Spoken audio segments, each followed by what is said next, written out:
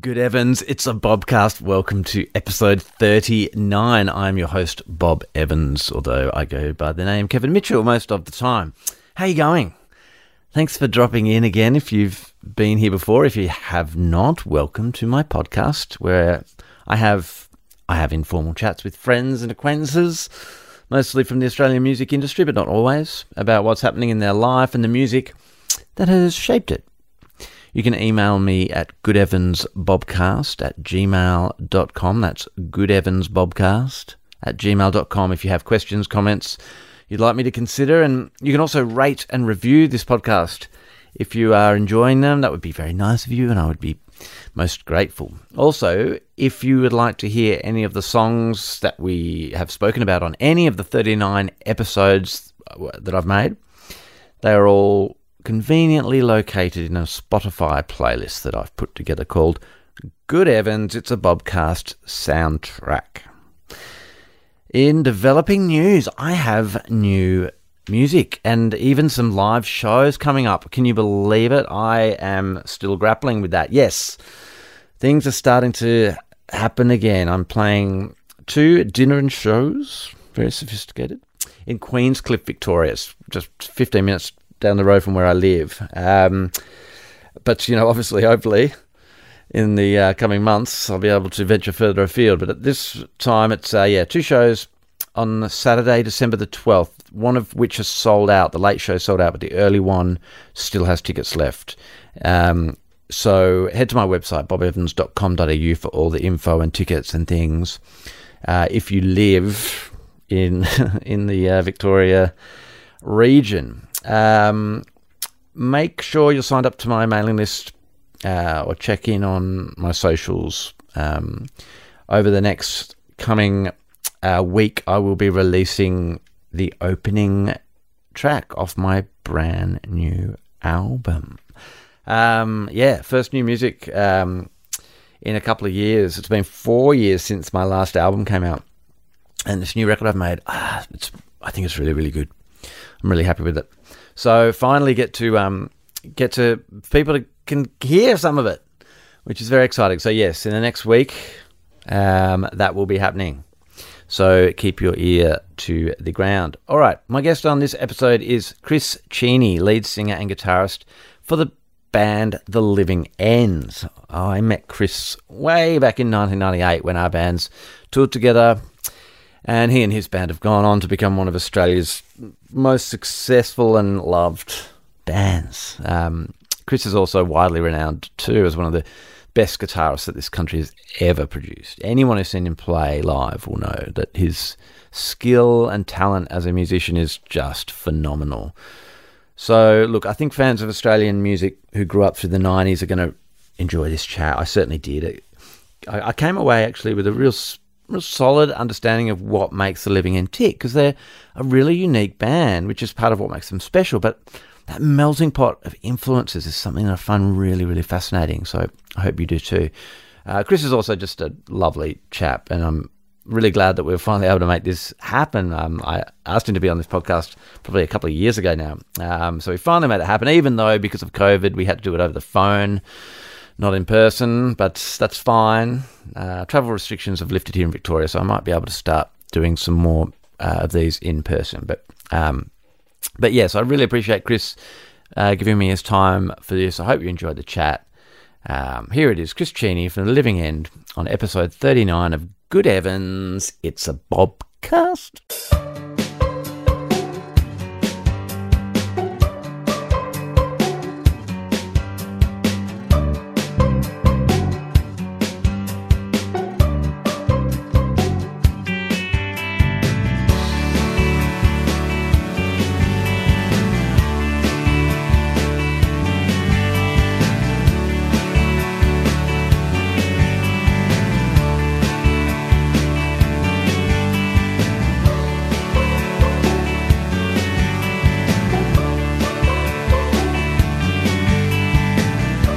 G'day, Chris, and welcome to the Bobcast. Thank you.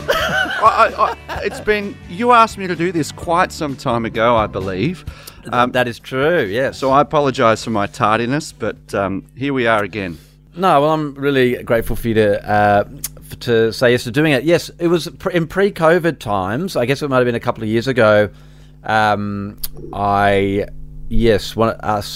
asked if you could be on it, and we could actually, sit down in person and have a chat. But we are doing this over the phone, as I've been doing all of them this year. But that's fine. I remember what you look like. Yes. So I can... Well, so I look a little bit different. I think during COVID, I've metamorphosized into something else. But even with the lockdown, you and I live too far away. We couldn't have gotten together. That's right. With the lockdown being lifted, I should say. Yeah. Well, tell me about your 2020. How what effect has it had on you, and what plans did you have that got canned, and oh my God, what has it done? Well, gee, it's been insane for everyone, obviously. I started the year. I was living in Los Angeles. I moved. Yeah. I moved there in 2011. And came back here in 2018 for about 18 months. And we decided once we were back here that we wanted to sell our house and move back to America again. So that's what we did. And I got back there sort of midway through 2019. Right. Then in January... And that was... you were... set on a permanent move. You're going to live in the States permanently. Yeah, we decided that we'd spent 7 years there and we loved it, and then we got back here and went, well, this is great too, but I think we want to maybe give America another few years. But we had our house and everything here, so we had to come back and sort of sort a few things out. But we thought we'll let's give it another 2 or 3, 5 years, whatever. Well, it ended up only being, for me, it was only whatever it was, a few months almost, and then I had to come back here at the beginning of 2020 to do the Red Hot Summer Tour, which was supposed to go from January until the end of April. Right. And so we had about, 12 shows to go or something when the COVID thing hit. Right. And it's quite a story. So it happened right in the middle of the tour. It did, yeah. And it's quite a story because we were about to fly to Cockatoo Island to do one of the shows, just as the virus was all really starting to get serious at that point. And I had planned to fly out to Los Angeles the day after the Cockatoo Island show to visit my family just for 4 days because I hadn't seen my kids for such a long time. Yeah. As we're at the airport waiting to fly to Cockatoo Island, we get a call saying that show had been cancelled because of weather. Oh shit! Yeah. I do seem to recall hearing. Was it like really strong winds or something like that? Or? Yes, it was. Yeah, I remember hearing something about that. Yeah. So, we'd already lost a few shows due to sort of a few weather things going on. But so anyway, what happened was just as we're about to board, we got this call saying, no, the gig's cancelled. And so all the other guys basically, I was due to fly to LA from Sydney anyway. So I still had to get on the plane. I kind of waved at them like, all right, I'll see you next weekend, guys. But we're all kind of looking at each other thinking, do you know what? This virus doesn't sound good. So I don't think I'm going to be seeing you next weekend at all. And then I flew back to LA the next day, and never got on a plane again and came back to Australia. So, because when I landed back in the US, the thing just kind of exploded, and so when you landed in the US, did you? How long were you there at all, or did you just come straight back? What? No. I was there for a couple of months, I suppose. Okay. And yeah, we were sort of umming and ahhing, like, it just seemed to be. I was getting quite scared actually at first because it was so unknown. And we just sort of thought, well, because we were renting over there, and we thought if we get locked in to rent here and we can't leave, or if one of us gets sick, then that's a problem. Yeah. The other thing was I wasn't really doing much work over there, and I thought, well, if I do get a gig, then it's going to be back here. So we basically just made a decision to get on one of those Qantas repatriation flights when we could. And so, yeah, we packed everything up again and flew back here, and we had 2 dogs that we had to get fostered out. So it took a few months to actually get them finally back here. But yeah, anyway, landed back in Australia and stayed at some friend's place, and then just moved around until we finally found somewhere and we bought, and now I'm settled in. But yeah, it's been suitably mental. So we had to do quarantine and the whole bit. Yes, I was going to say. So when you came back to Australia and did your quarantine, what month are we talking at that point? Where are we at now? Like middle of the year or something? Huh? Yeah, this was like, I guess it must have been June, July. And how did quarantine go? What was, just describe what that's like. I'm a Victorian, as you know, and we had to fly into Brisbane. That was the only flight we could get. Right. And yeah, it was very strange, because just even being at LAX, it was an absolute ghost town at that point when we left. The flight was fairly empty. You know, there was no service or anything like that. You just had to kind of get on there and just sit. I think we got some water. And yeah, landed in Brisbane, and it was just proper sort of military escort and taken to the hotel room.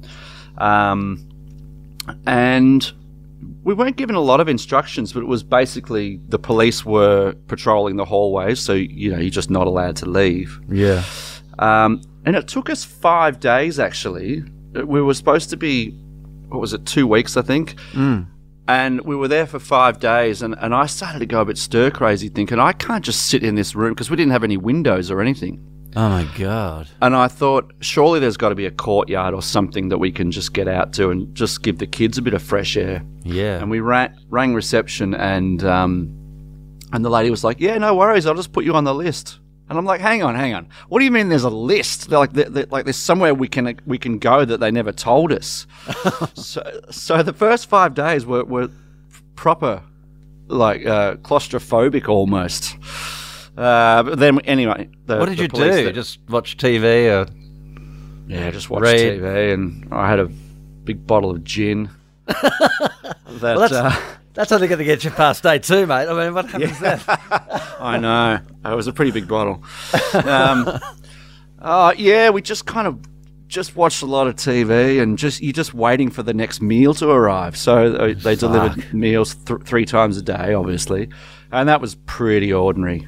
And you could go out twice a day. So once we'd sort of figured that part out, you know, we would get up in the morning, have some breakfast, and then try and get some fresh air for a while. But it was very, very surreal. You know, it's one of those things that I can, you know, one of those life experience things I can say I've done now. Another one. What about America? I mean, as we speak today, there's the elections have happened. They're still trying to figure out who's won. What's your relationship with America? I mean, obviously you loved LA. You were all set to go back there for a while. You've done a shitload of touring around America over the years, I know, with Living End. Yep. Yeah, what's your relationship with America, and what are you, with all that's going down with Trump and the election and the last few years, you know, what are your kind of thoughts on that? Well, I've got such mixed emotions about the whole thing, because when we arrived back here, I mean, I love Australia, and it'll always be home, but we didn't come back here on our terms, and that really hurts in a way, because it took a lot of effort and cost a lot of money to pack up and move back there a second time. Yeah. And I really loved the place, and I really wanted to make a go of it for another few years. And so to sort of end up back here in the middle of winter, you know, and I was thinking, oh, this is just, you know, this really sucks, because I just love the lifestyle over there. I had some incredible experiences with just playing with different musicians, and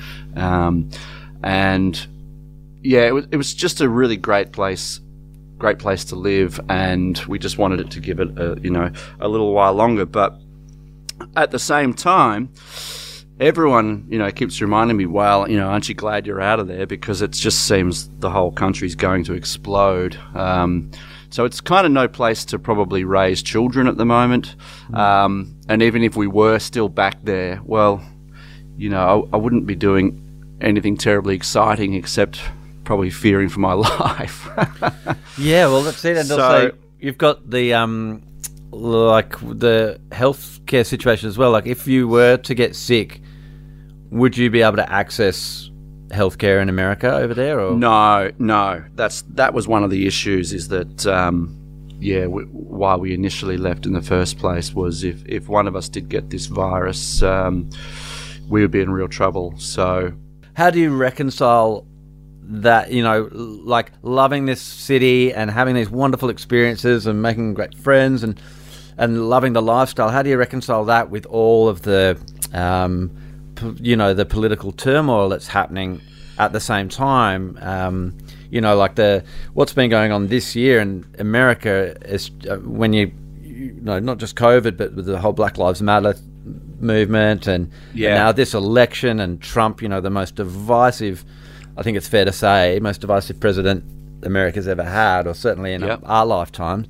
How do you reconcile that? It's like are they kind of like two places at the same time? Are there two levels of America that are going on at the same time? Yeah, I mean, a lot of our friends over there. The thing is, I feel lucky that we had the opportunity to escape and to get out, and that we could always come back here. But we have some, you know, dear friends over there who are very, very worried, I guess, about where the future is going to lead and just what it all means. And it's just you know, before we left, a lot of our neighbourhood was all being kind of boarded up, and you know, the guy that lived next door to us he had his gun kind of at the ready, and it was just really strange because it's kind of like, you know, being in Hollywood and it's like paradise, yet it was you know, there was just really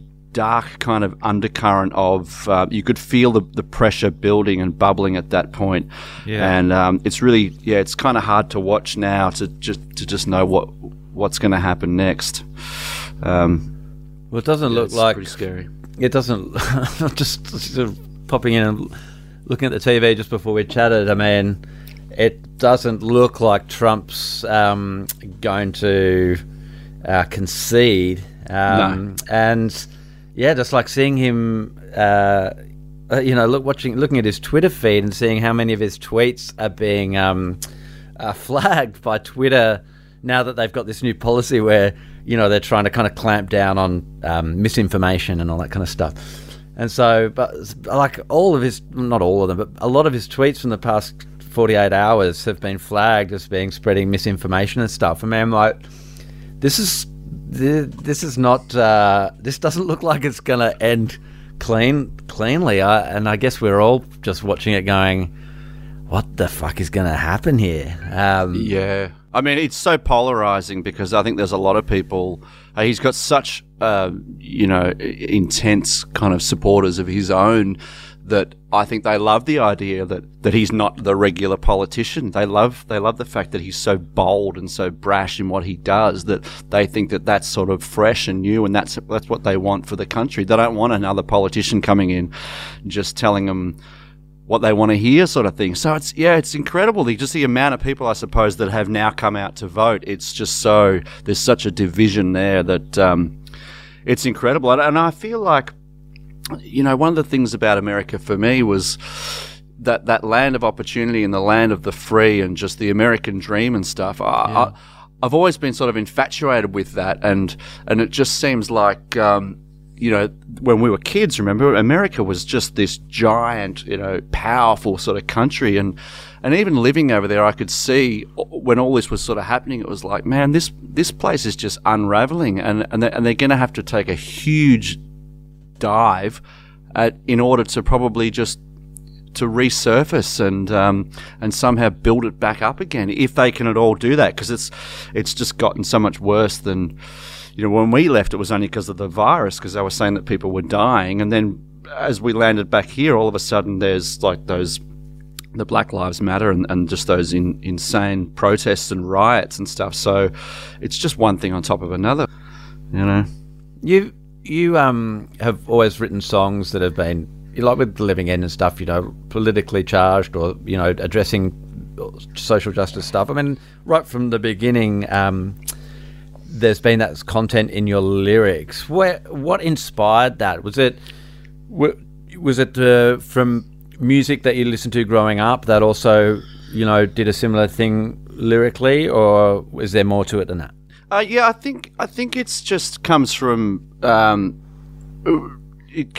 influences of bands, but also just wanting to see kind of equality and fairness. I think as a human being, I don't like the idea of the class system and people looking down on other people, and I suppose some of it comes from that. Like, a lot of our songs are not necessarily political on one side or the other.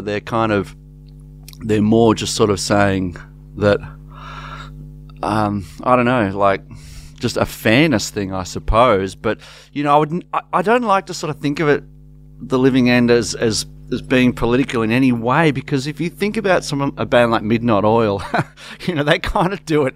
They do it properly, and they really stand for something. And we've or The Clash or something, and both of those bands, I suppose, are influences. And the other side of that coin is, I always felt like, if you're going to write a song, it's actually nice to say something and maybe make a difference, rather than just singing about a bucket of sand or something, because that's a song that needs to be written. Sounds like a grunge song. Yes. Well, yeah, I suppose. I think one of the things is maybe because of the background we came from initially, and the foundation of the band, which was that 50s rockabilly thing, which really didn't say much, even those early 50s classics like Tutti Frutti and Rock Around the Clock, they're not very kind of offensive songs. They're just about having a good time. Saturday night, here we go. We're going to go out and have a dance. And so I think when we were trying to bring different influences in, and I discovered other kinds of music. Punk rock was obviously the other foundation of what the band drew its influences from. So it was kind of like, all right, well, we're going to have music that's really fun and really fast and kind of energetic, but it'd be nice to actually have some lyrics that we draw from The Clash and the Oils, and so we actually say something as well, and they've got a bit of clout behind them. How did you find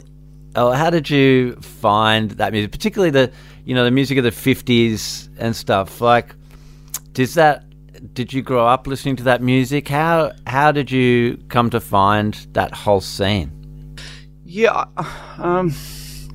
it's still a bit of a mystery to me. I don't remember what the defining moment was, but because I was into like Bon Jovi and this is in like 85, 86, I suppose. Are we talking Slippery When Wet, New Jersey era? Yeah. We are. I was into that at the time as well.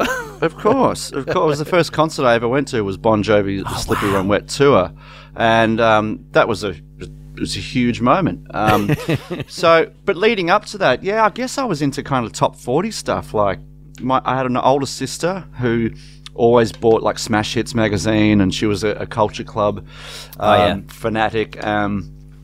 Tears for Fears, all that late 80s stuff. I loved it all. And then something, I don't know, I think I started playing guitar at that point when I was about 9 or 10 or something, pretty young. And I was into, kind of the hair metal sort of thing. And I seem to remember a kid at school showing me an Elvis record. I went over to his house one day, and he had this like greatest hits of Elvis, and I guess he must have put it on or something. And I remember the cover. I mean, that's the thing that I remember most, was the way the guy looked. And I was like, because I kind of knew who Elvis was, but I don't think I ever took much notice. Yeah. And it was just, it was like being hit by lightning or something for me. I just gravitated to that, and then started to explore this 50s kind of music. And Mum and Dad had a pretty good a collection of vinyl records, and so I went through there, and they had all the early Elvis stuff, Buddy Holly's records, Little Richard. So I just started listening to that stuff and stopped listening to the Bon Jovi stuff. And as I said, it was just when I was starting to play guitar. So I started to learn those records and got right into that style of guitar playing, because for me it had a whole image to it that was really different to what anyone else at school was into. Yeah. It was a whole package, I suppose. It was this kind of rebellious, blistering guitar playing with this, super cool kind of look. So I just, from then on, I was just obsessed after that. But it definitely wasn't what everyone else in Wheelers Hill was listening to. No, that's right. I mean, your parents must have been stoked, though, when you started digging through the record collection and, listening to all their old records. That might have been a moment for them of hey, the kid's getting into some of our stuff. It was, actually. Yeah, I think they were always, big fans of the band. And I think... that one thing I got from my parents was the diversity in,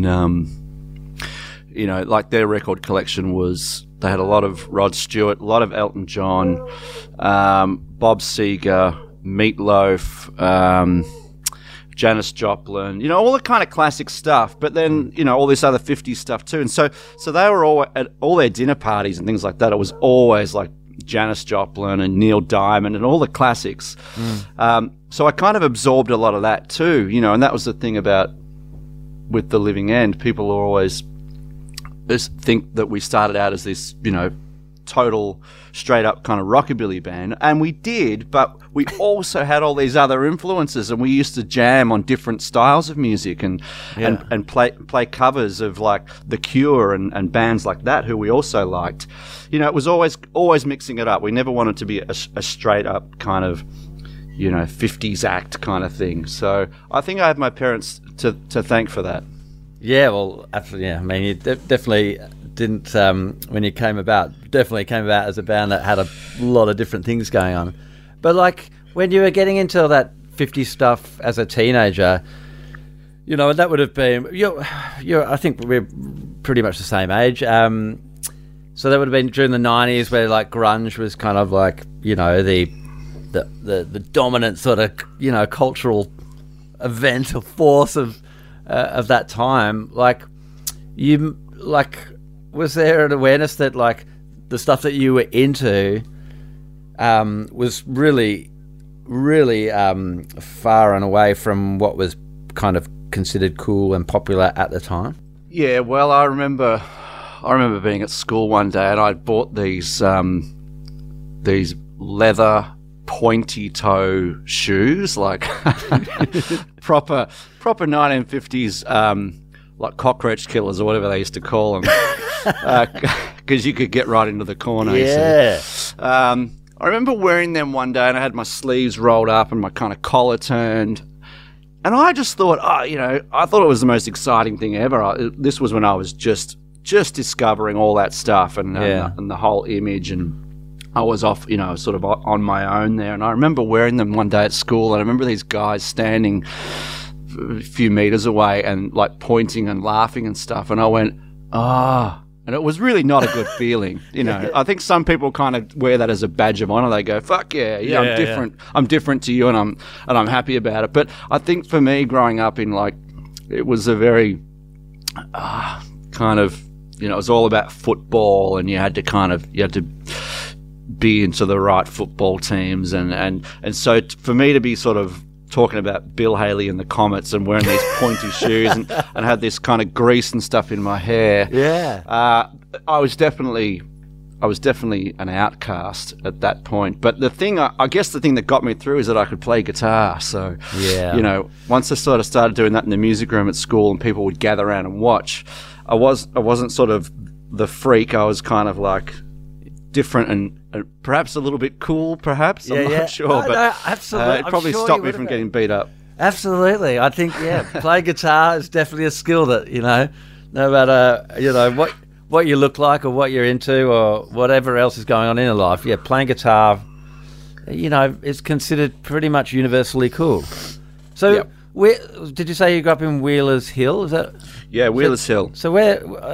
I mean, obviously it's somewhere in outer suburbs of Melbourne. Yeah, in the eastern suburbs. It's near Glen Waverley. And that's where you went to school, and That's where I went to school with Scott, actually. And so his sister and my sister were really good friends in school, and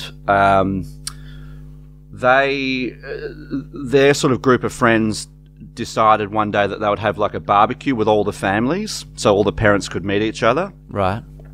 And that was at Scott's house, I believe, the first time I ever met him. And so we were the kind of two little younger brothers that just ended up riding skateboards and stuff around when we were like 10, I think we were at that point. Yeah.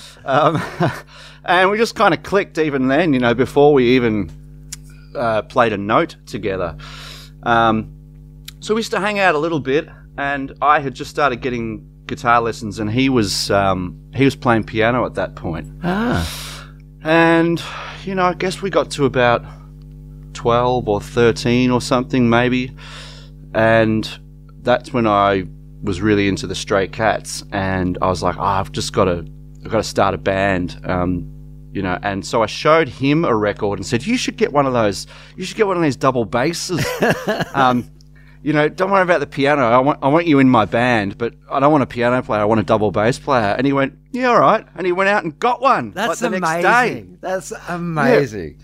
Yeah. And so he fell in love with this particular record that I showed him, and he calls me up on the phone and said, I bought a bass. I was like, no way. He goes, yeah, come around. And I swear to God, I got round to his house, and I've walked into his bedroom, and he's got this bass, and he's already playing it. Like, already kind of slapping it, and, you know, it probably sounded terrible now, but back then I thought, this is the most incredible moment ever. It sounded awesome at that point. Yeah. And he just gravitated towards, he was an absolute natural from the word go, and just taught himself through listening to records and watching videos and stuff, and that was it. We were off. That's amazing. I can't believe he went out and bought a double.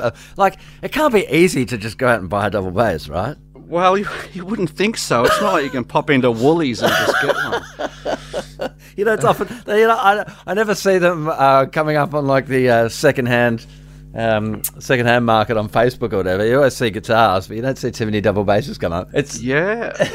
I don't remember where he got it from now. It's funny because it's a really similar way to how Vanessa became the bass player in Jebediah, because she was a guitarist like me and Chris. She'd been playing guitar, you know, longer than me, but me and Chris were playing together, and we really wanted Ness to be in our band, but we both play guitar, so we were just like, oh, do you want to like start playing bass? And so, yeah, pretty much like the next day, she like sold a guitar and bought a bass and just started learning bass guitar. That's amazing. It's just destiny, meant to be. Yeah. So were you writing? When did you start writing your own songs, and how did you kind of find your way into that side of things? Well, it wasn't long after we. Then there was like, it was just he and I that were just sort of jamming on these sort of. We would do like Everly Brothers songs, so we were kind of singing as well from the start, trying to do harmonies and things like that. Yeah. And we had a drummer from school who was an Iron Maiden freak. It didn't like the 50s stuff at all, really, but because he played drums, and we kind of knew him, so he was the first drummer of the band, a guy called Shane Jackson. Okay.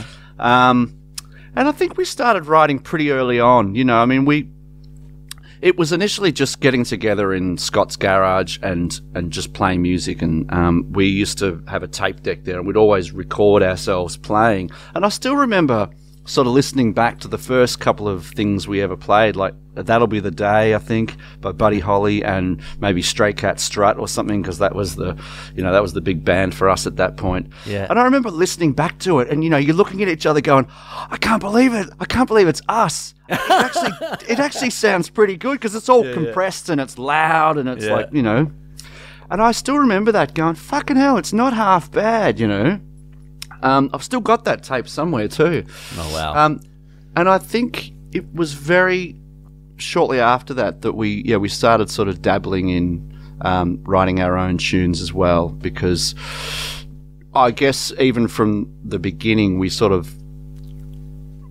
that maybe, you know, we could make a go of it, and that we we didn't necessarily want to just be a cover band sort of forever, but. And so was that? It was a long time before we ever, released anything. Yeah. So it was. I mean, really, that's kind of the start of the Living End in a sense, I suppose. Oh, it was. Yeah. And this is like 91. Wow. Yeah. So we our first gig was, I think, in 91 at the Richmond Club Hotel in Swan Street, and it was pretty much maybe 6 covers and one or two originals at that point. But we've been on that same path sort of since then, of just trying to throw all the things into the melting pot. But I feel like it's the same band, but yet we've lived 1,000 lifetimes since then, because we just used to play like occasionally good gigs like that, but most of the time we would do like people's weddings and 21st, and wow. we became like a sort of party band.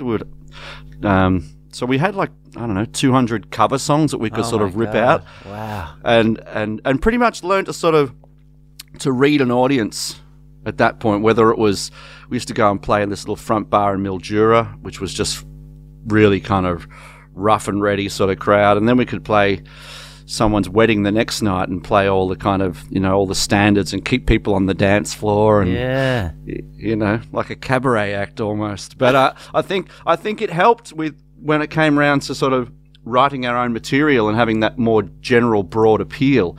We knew how to read an audience early on, and we knew what worked and what kind of didn't. And I think it all contributed to, making us probably who we are today. Yeah, absolutely. I bet it did, isn't it?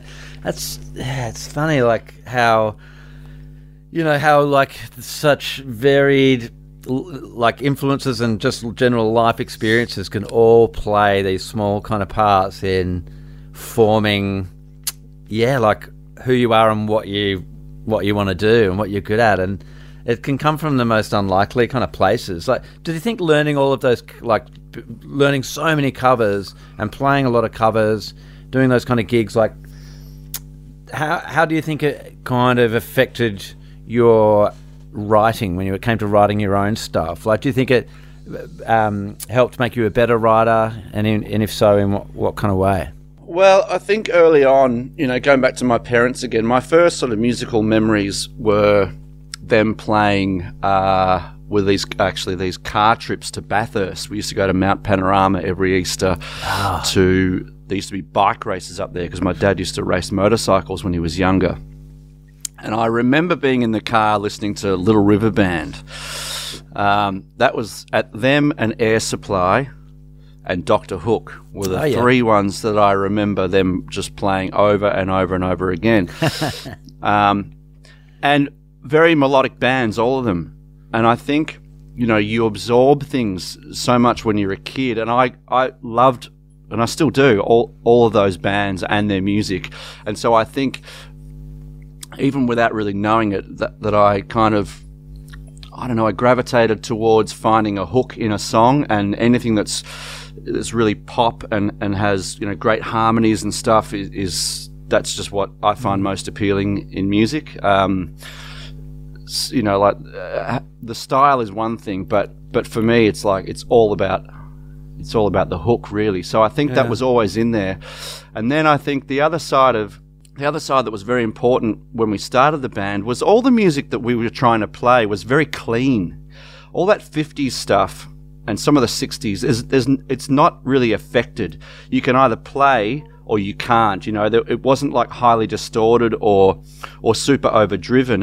It's very clean kind of guitar playing and very flashy. And so we worked our asses off trying to sound like those records and to play. And I'm really glad that was kind of our introduction to being musicians, was trying to copy those sorts of records, as opposed to just I don't know, like playing AC/DC or something where it was just very basic kind of chords. Like, we were right into all the finger picking and the country of bluegrass stuff and all that. But so that then was you'd kind of, go on to combine that with punk rock, which is totally trades in simplicity, technical simplicity and is more sort of invested in, I guess, in attitude and energy. But technically, one of the defining features of punk rock is just how simple it is, and they are. So so it's interesting that you kind of, they're in a sense, on a technical level anyway, they're kind of coming from two different worlds, aren't they? They are, yeah. I mean, in the punk scene, it's very, very uncool to be able to play.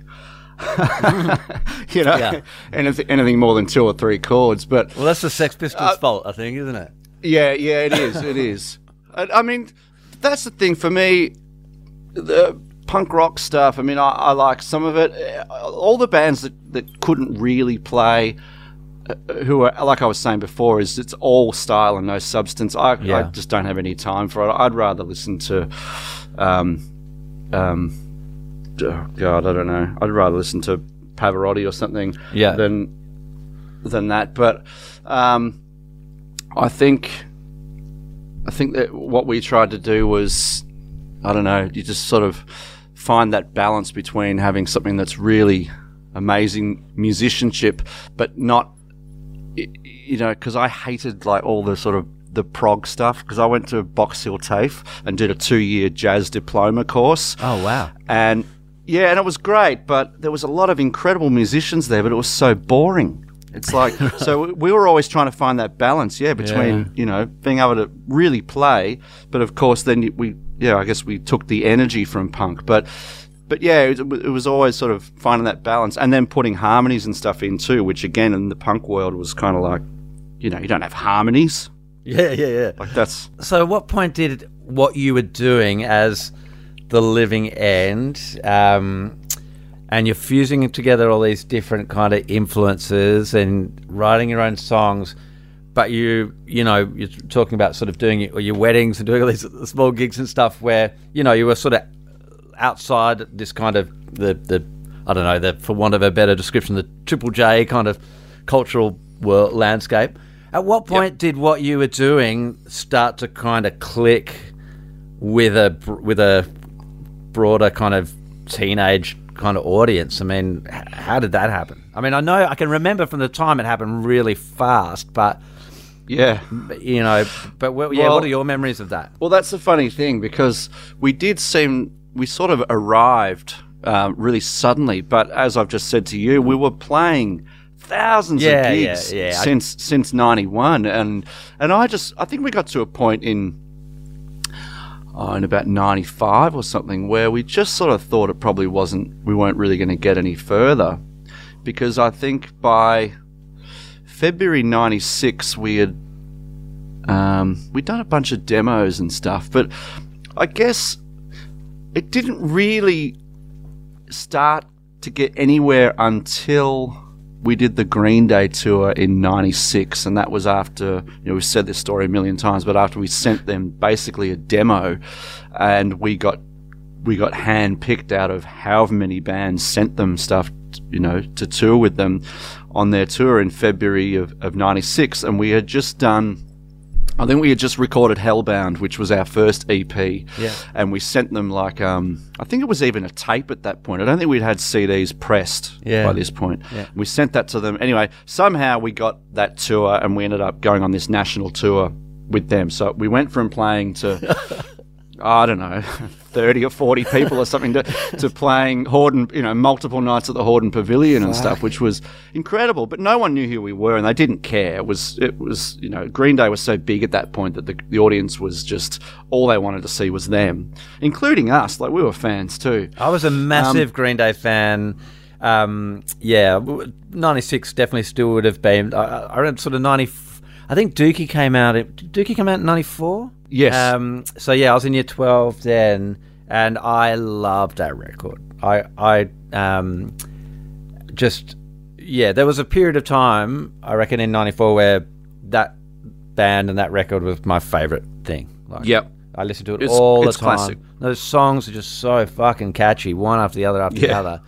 I was really into them at the time. So, I mean, fucking hell, that must have been crazy to be, like, playing such massive shows, hand-picked by Green Day. I suppose all those fucking gigs that you've been doing, though, you were probably ready, Oh, yeah, we could definitely play, and they really liked us, which which helped. And so, yeah, we sold... that EP ended up doing sort of okay, but it was the next EP that we put out, which was called It's For Your Own Good, which had From Here On In on it. That's and that right, was the first song that got played on Triple J. Yeah. But prior to that, you know, I remember doing shows with, like, I think we did some shows with Blink-182 one time, and maybe this is long before that. And, yeah, the audience just used to stare at us like, you guys are fucking... You guys are horrible. Like you look like the kind of band that my mum and dad listens to. Well, that's it. So that's what I'm kind of really fascinated about is like when that transition happens. Like, you've been doing this thing for years and years, and yeah, you know, like what I said before, it happened really quickly. Obviously, it didn't happen really quickly, but something must have clicked where you went from being that band that kids stared at, going, "You guys look really strange, and your influences are not anything like what I'm hearing," to going to all of a sudden being right in the middle of the fucking cultural zeitgeist in Australia. Yeah. I mean, like that must have, that clearly, you know, kind of occurred in the space of a year or two. I mean, where do you put that down to? Is that like just getting on to Triple J? Is that the culture changing and you being suddenly sort of the culture kind of went more towards you rather than you going towards it? Like, how do you explain? I think we definitely, it looked like we sort of rode on the coattails of that punk rock explosion of the mid 90s. We could definitely identify with that, and people found something in the energy of our band that they didn't see in other bands. Yeah, just the look and the double bass and just the other influences that we have. But I think doing that tour with you guys, the Split Personality tour, that was 96, right? No, that was no, that would have been like 98. That was after Slightly Odd Way came out. Slightly Odd Way came out towards the end of 97. And so that would have been right at the beginning of 98 when we did that tour together. And I often, when I think back on that tour, I wear it with a badge of pride that I've got a feeling that was probably the last time you ever supported another Australian band, apart from AC/DC, but that doesn't count because they're international. But right, because you know, I always remember that time because you know you guys were really blowing up. Prison of Society was out by then and was huge, right. And you know we had to go on stage after you every night, and it was. You know, which was quite, quite. No, I wasn't nerve-wracking, but it definitely made us work harder. You know, like we watched you every night, like just whip the crowd up into a crazy state, and we knew that we couldn't. We had to play out of our skins every night if we were going to hold our own. You know, so I think it was really good for us. We probably really needed that. Right. But it was a pretty incredible time watching it happen. And I think you guys weren't signed to a major label at that point, so you were being courted as well a lot. Yeah, because Prisoner was on. We'd put out an EP through MDS, which had Prisoner on it, but we didn't have anything lined up for the record, which we were hoping to, you know, obviously make after that. So that's when it started to get sort of really crazy. I remember watching you guys though, like it was like, we had Prisoner, but it wasn't, I don't remember it being that big at that point maybe, but I remember you guys had a full... Oh, was it? Yeah, I don't know. You know what? It probably obviously it had a long life, and it probably went on to get much bigger than it was at that point. You know, it definitely wasn't at its peak then, but it was definitely all over the radio, and everybody knew it, and it was, you know, it was becoming a massive song. Yeah. But yeah, it probably, you know, went on to keep growing and growing long after that tour. Yeah, well, it was amazing. But I think, you know, getting back to your question, I remember how hungry and desperate we were, and how frustrated we were for a long time. Just thinking, what's it going to take to get something on the radio? What's it going to take to get people to come and see us at the Tote? You know, we could get 100 people, 150 people, maybe. but it just never seemed to be getting any further. And this went on for a couple of years, and we just sort of would get quite sort of, I mean, it just made us work probably harder. But I definitely thought, bands like us, you don't get to that next level. It was bands like Custard and Regurgitator that were the big ones, and I just sort of thought, people just, it's too stylized. We're too much part of this kind of counterculture scene, this ska, rockabilly, rock and roll, blues, jazz. We came from that sort of thing, and that shit doesn't get played on Triple J. And I guess, then feeling so different and being so different to everyone else, like what you were saying before, when the penny did kind of drop and the whole thing clicked, it exploded like bigger than what we ever imagined it would, because I think every kid was like, oh, I love this band because they're like no one else that I know. So me thinking we're never going to get it, it's like, like anything that happens where it kind of, there's a real sort of point where it just kind of, explodes is when you're the outcast, I guess, and then all of a sudden it becomes the in thing. All right, so let's get on to talking about your 3 songs, Chris. You've been very generous with your time, and we're getting close to an hour, so we'll talk songs now. Okay. As people who listen to this podcast know, the background to this, it's just become 3 songs of my guest choice. It can be based around any kind of theme or anything that you want. So. So, first of all, is there a theme that you've kind of based your choices around? Not so much. Just the last sort of 3 that I happen to be kind of listening to, and I guess shows some of the sort of diversity that I still kind of try and listen to different styles of music and get influenced by it all, really. All right. Well, 3 most recent songs. That's a theme. That's still a theme. All right, so what's the first one? The first one is the Johnny Burnett Trio, which are one of those bands from the 50s, and they were very entrenched in the kind of raw rockabilly thing. This is when you have basically a couple of guys standing in a room with probably one microphone, like Sun Records, and just laying it down. But, yeah, the Johnny Burnett Trio are responsible for some of the most sort of raucous, influential kind of, very influential, I guess, in the punk rock kind of rock and roll, for a lot of rock and roll bands. Because, it's just really, really raw and really powerful. And, he unfortunately died in a boating accident, I believe, Johnny Burnett.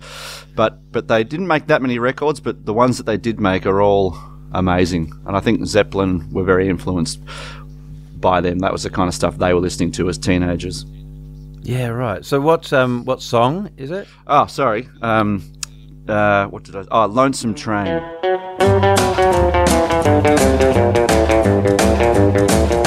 Lonesome train on the lonesome track.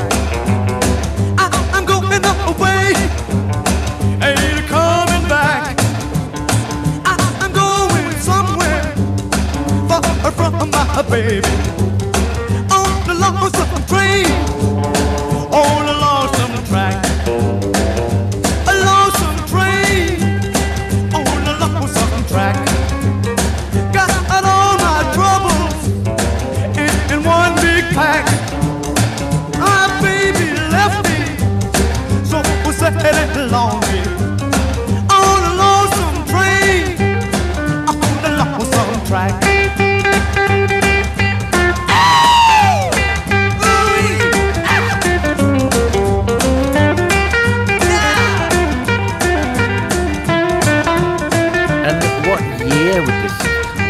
I was not aware of this song.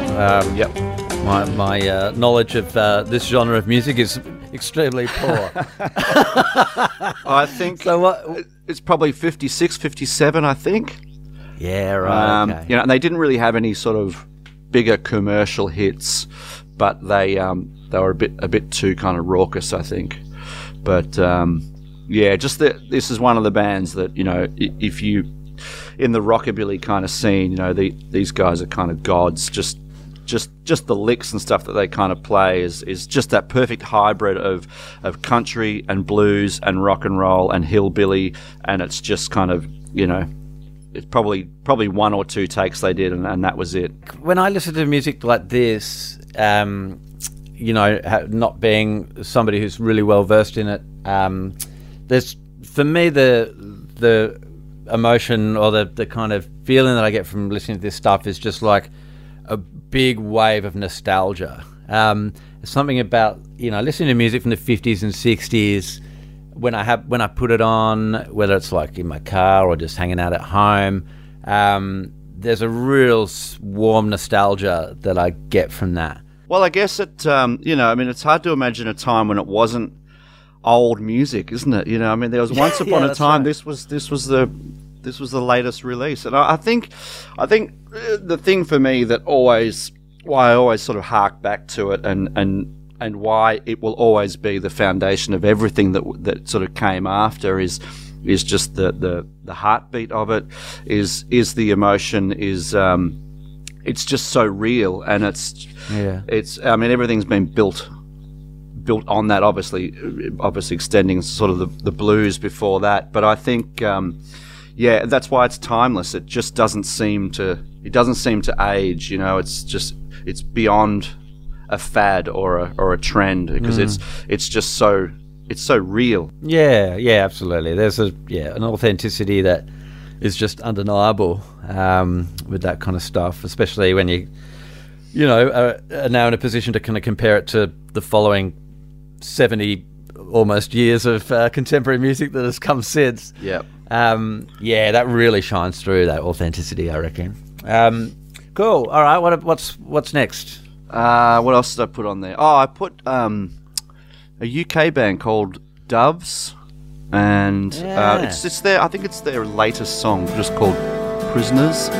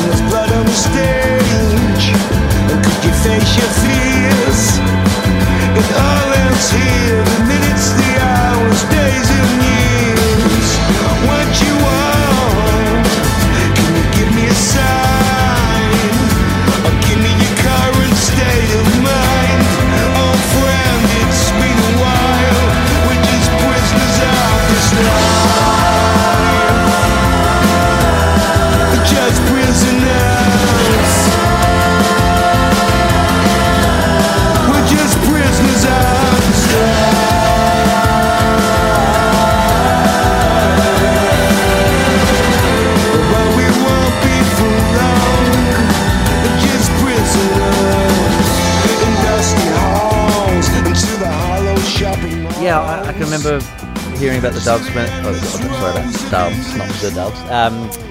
when they came out many years ago. I really, really dug it. But I hadn't heard any of their stuff for ages, so I wasn't even aware that they'd put new music out this year. I kind of just assumed that maybe they'd broken up. Yeah, I think they might have. I'm not sure, but I think this is the first album in 11 years or something, maybe. All right, okay. But yeah, I don't know. They're just one of the bands that I kind of gravitated towards. I've always been a huge fan of English bands and English songwriting. I don't know. It's just something. It's a way that they kind of put stuff together, and I find it different to a lot of American groups. I just find more often than not a lot of my influences have been English, sort of Yeah. from the sort of the punk explosion onwards. Actually, no, not punk explosion onwards. It would be, going back to Beatles stuff, really. I mean, Yeah, the 50s stuff for me is a lot of the American stuff, but yeah. Anyway, so it's just classy kind of songwriting, and they just there's a dance thing about what they do because they used to be a dub band or something. They used to be. Ah, yeah, that's right. I remember that, hearing that story when they first came out. Yeah, they came from the dance scene. That's right. And then started a guitar band, which was really kind of like, the opposite of what most people were doing at that time, It was at a time where dance music was exploding, and a lot of people with guitars were starting to head more into an electronic direction. So, yes, That's I right. remember that because I found it really, really quite peculiar. Yeah, and you would sort of think that, I don't know, it's probably a bit of a misconception, but people that put together dance music and electronic music perhaps aren't that sort of deft with, nice melodies and good chord progressions and stuff, but these guys are, it's like they just have this.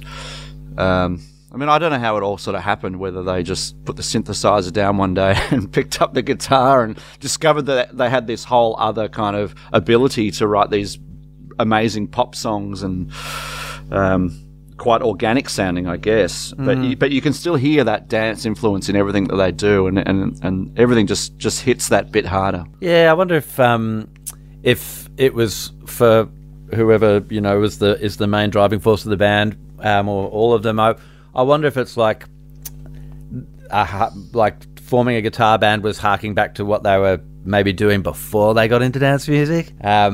Maybe I'd be interested to know if it was like if they were maybe, instead of doing something new, maybe they were kind of going back to what they were doing in the when they were really younger. Yeah. Kind of revisiting it or something, Yeah. You're saying you always gravitated towards English music, yet, with your music has had that really strong 50s American rockabilly influence as well. So, again, it's like just joining together really kind of particular kind of influences. I mean, I've always been into American, music. Like, I was a massive Nirvana fan and all that kind of stuff, grunge and everything. But at the same time, loved like the Stone Roses and Blur. Yep.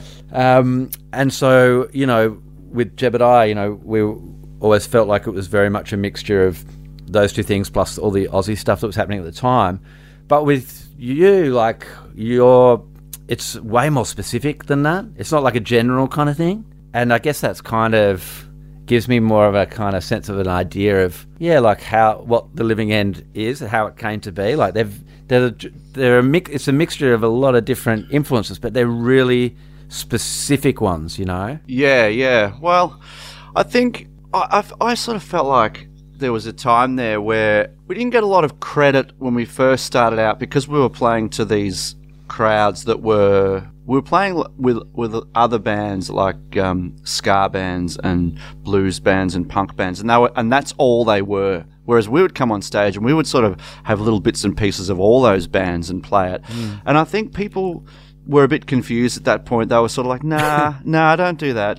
Just sort of do the one thing. And even when we started really bringing our own songs into the set, the crowd that used to come and see us at that point were basically would sort of quite openly say, nah, don't play your own stuff. Just play the covers, because our own stuff it had this new wave kind of edge to some of it, and had all the influences that you can hear now, and they didn't want that. And so I feel like I was always kind of like, but why can't you? I mean, my favorite music was always the melting pot. That's how the best rock and roll music was always mixing different things together and seeing what you come out with. And so it was almost sort of disheartening at first But I knew that if we could break through that scene, you know, and then that's how songs like From Here On In, I think, ended up getting on Triple J, because it was like, well, it's a really sort of beatly kind of pop kind of chorus, but it's like a psychobilly verse, and it's got this kind of country kind of guitar playing, and it just what happens is it just comes out sounding really really fresh. So, but I never understood why, you know, that's what every band should do. I think, you know, there's no point just copying something else. Yeah, I guess a lot of people growing up just don't have that range of influences. I mean, like for me, I was thinking about this actually before we spoke. Like when I was in my early to mid-teens, I listened pretty much exclusively to music that was being released at that time. I only listened to new music or music that had been released in the last several years. Yeah. I didn't listen. So this is in the sort of early to mid 90s. I didn't listen to anything from the 80s or earlier at all. It wasn't until I got into my late teens, early 20s that I really started to broaden my horizons and start going back and going back to the 60s, and that's when I started getting into the Beatles and looking into other genres of music too. You know, getting into like R&B and hip hop and just discovering all the different stuff. But yeah, it wasn't until my late teens that I really started to kind of go searching. Yeah. So I think a lot of people, just don't have that diverse range of influences at a young age. I don't think. Well, I remember hearing your what was your EP? What was it called again? It had a song about an elephant ride. What's that song? It's called Tracksuit. Tracksuit, yeah. The EP was called Twitch. It was our first ever recording. It took us 2 goes. We recorded it once in this shed with these dudes in Perth, and it was just terrible. And then that's when we met John O'Donnell, and we signed to Murmur, and then they put us into the studio to have another crack at it. Because he showed me that. He said, oh, you'll like this band. And I loved it because I thought, this sounds like quality English songwriting. And it was that song. I remember that song. I think I told you that on the Split Personality tour. I was like, oh, I like the Elephant Ride song. But I'll never forget that, because I could hear then, you know, like what you were saying with just the different influences. And I loved that tune. Oh, thanks, mate. But that's funny what you say about recording it twice, because when we recorded the Prisoner EP, we spent all day recording. And what used to happen, that was at Birdland in Chapel Street at that point. And Lindsay, who was the producer, well, he would never arrive until sort of the end of the session. You'd kind of track all day with the engineer, and then he'd come in at the end, he'd go, okay, now play it down and let me hear what you've been doing. And was the engineer Mikey? Yep, it was. It was. Because we recorded the Jerks of Attention single with Lindsay Gravina in that studio as well in '96. Wow. Yes, and I just remember, there was this. We used to tease him about something he said once about he's saying something like now giving us an instruction like now maybe tune your guitars if you haven't already done that, and then he said, and Mikey, just roll a spliff if you haven't already done that. That's him.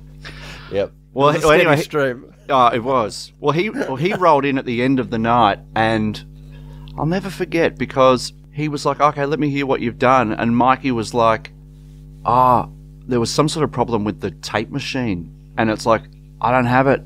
It hasn't worked. It hasn't recorded or something, or I've lost it. And we were like, what the fuck? What do you mean you've lost it? Like, we've been recording all day trying to get take after take after take, making it perfect.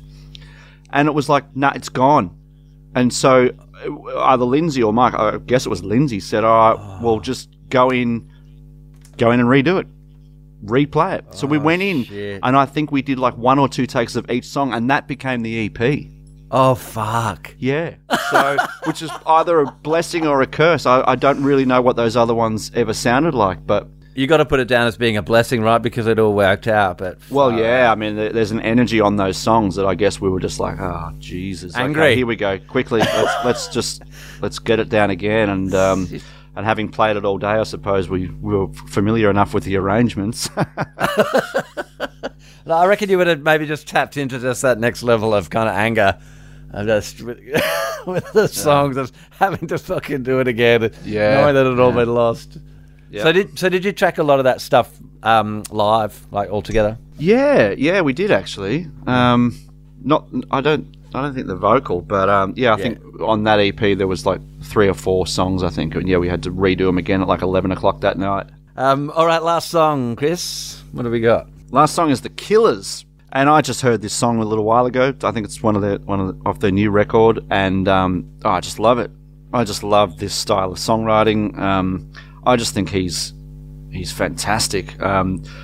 It's just quality kind of hooks and chord progressions. It's just really smart, but I just love these guys. Have you loved them since they first came out? Yeah, and not so much in between. There's been a few things that I haven't liked, but this song, which is Blowback, it's just, I don't know. Sometimes I hear songs and I'm just like, I wish I'd written that one.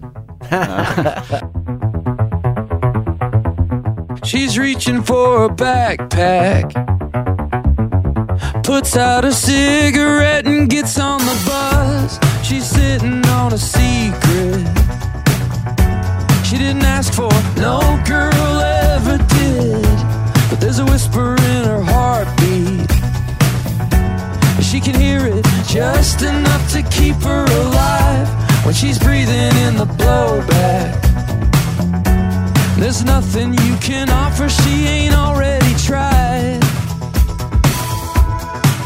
but she's breathing in the blowback.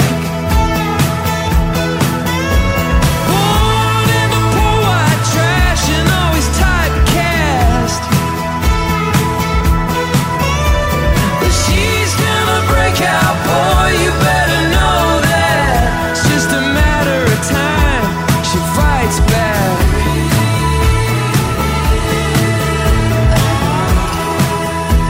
Breathing in the blowback, she's sucking on a Tic Tac. A good man is a mystery, she's looking for clues. Whoa, you better check that, buddy, 'cause the black It just has these nice little changes, and just because I've been working on my solo record for a while, you kind of, I'm in that writing mode, so I'm kind of always, things your ears prick up when you hear certain things. Oh, that's nice. Oh, that was good how they did that, and just give you little ideas. But I think Brandon Flowers is a pretty talented guy. How long have you been working on a solo record for? Quite a long time, longer than I would care to sort of say, but just due to various circumstances. I recorded in 2016 in Nashville, did a whole record, and I've sort of scrapped half of that, and I've written the other half basically during this COVID time. Wow. Why? Why did you scrap half of it? Because I wrote better songs. Yeah, right, okay. So you just weren't satisfied. Yeah, I've just kept writing and just been sort of chipping away at it, and just all of a sudden, there's half the records now been shelved, and I'm really happy with it. So I've just trying to figure out the next step from here. And who did you record it with in Nashville? I had a band there, just of all Nashville session guys. Session guys, amazing. Yep, who are all younger blokes, which was good. It wasn't, I mean, it would have been great to do a record with all the old, country sort of legends.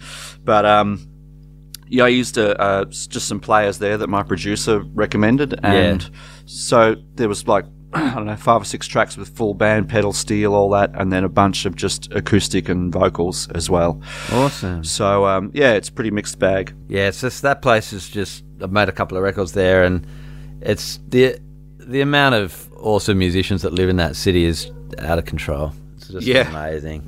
Yeah. It's so easy to find people to play with. Oh, well, that's exciting. How close do you think you are to sort of being ready to put it out? Well, it's just I've got the last couple of songs being mixed as we speak. And I don't know, it's sort of, we're trying to make plans in a time where no one's making plans. So it's pretty hard, yeah. It's pretty hard. But I think just in the next couple of months, really, at the start of the new year, I'll be getting it out there. Yeah, I've always sort of been envious of you being able to do that. You know, being in the band and all your prolific solo output. You know, it's taken me this long to finally do something outside of the band, but I don't know. Each to his own, I suppose. We're all doing different things. Exactly. Well, that's good. I'm glad that you mentioned that, because the last thing that I had, my extensive notes, as you can probably tell, I write extensive notes before these podcasts. But the last thing I wrote was new stuff to plug? ? So that's cool, because there's possibly a solo record around the corner.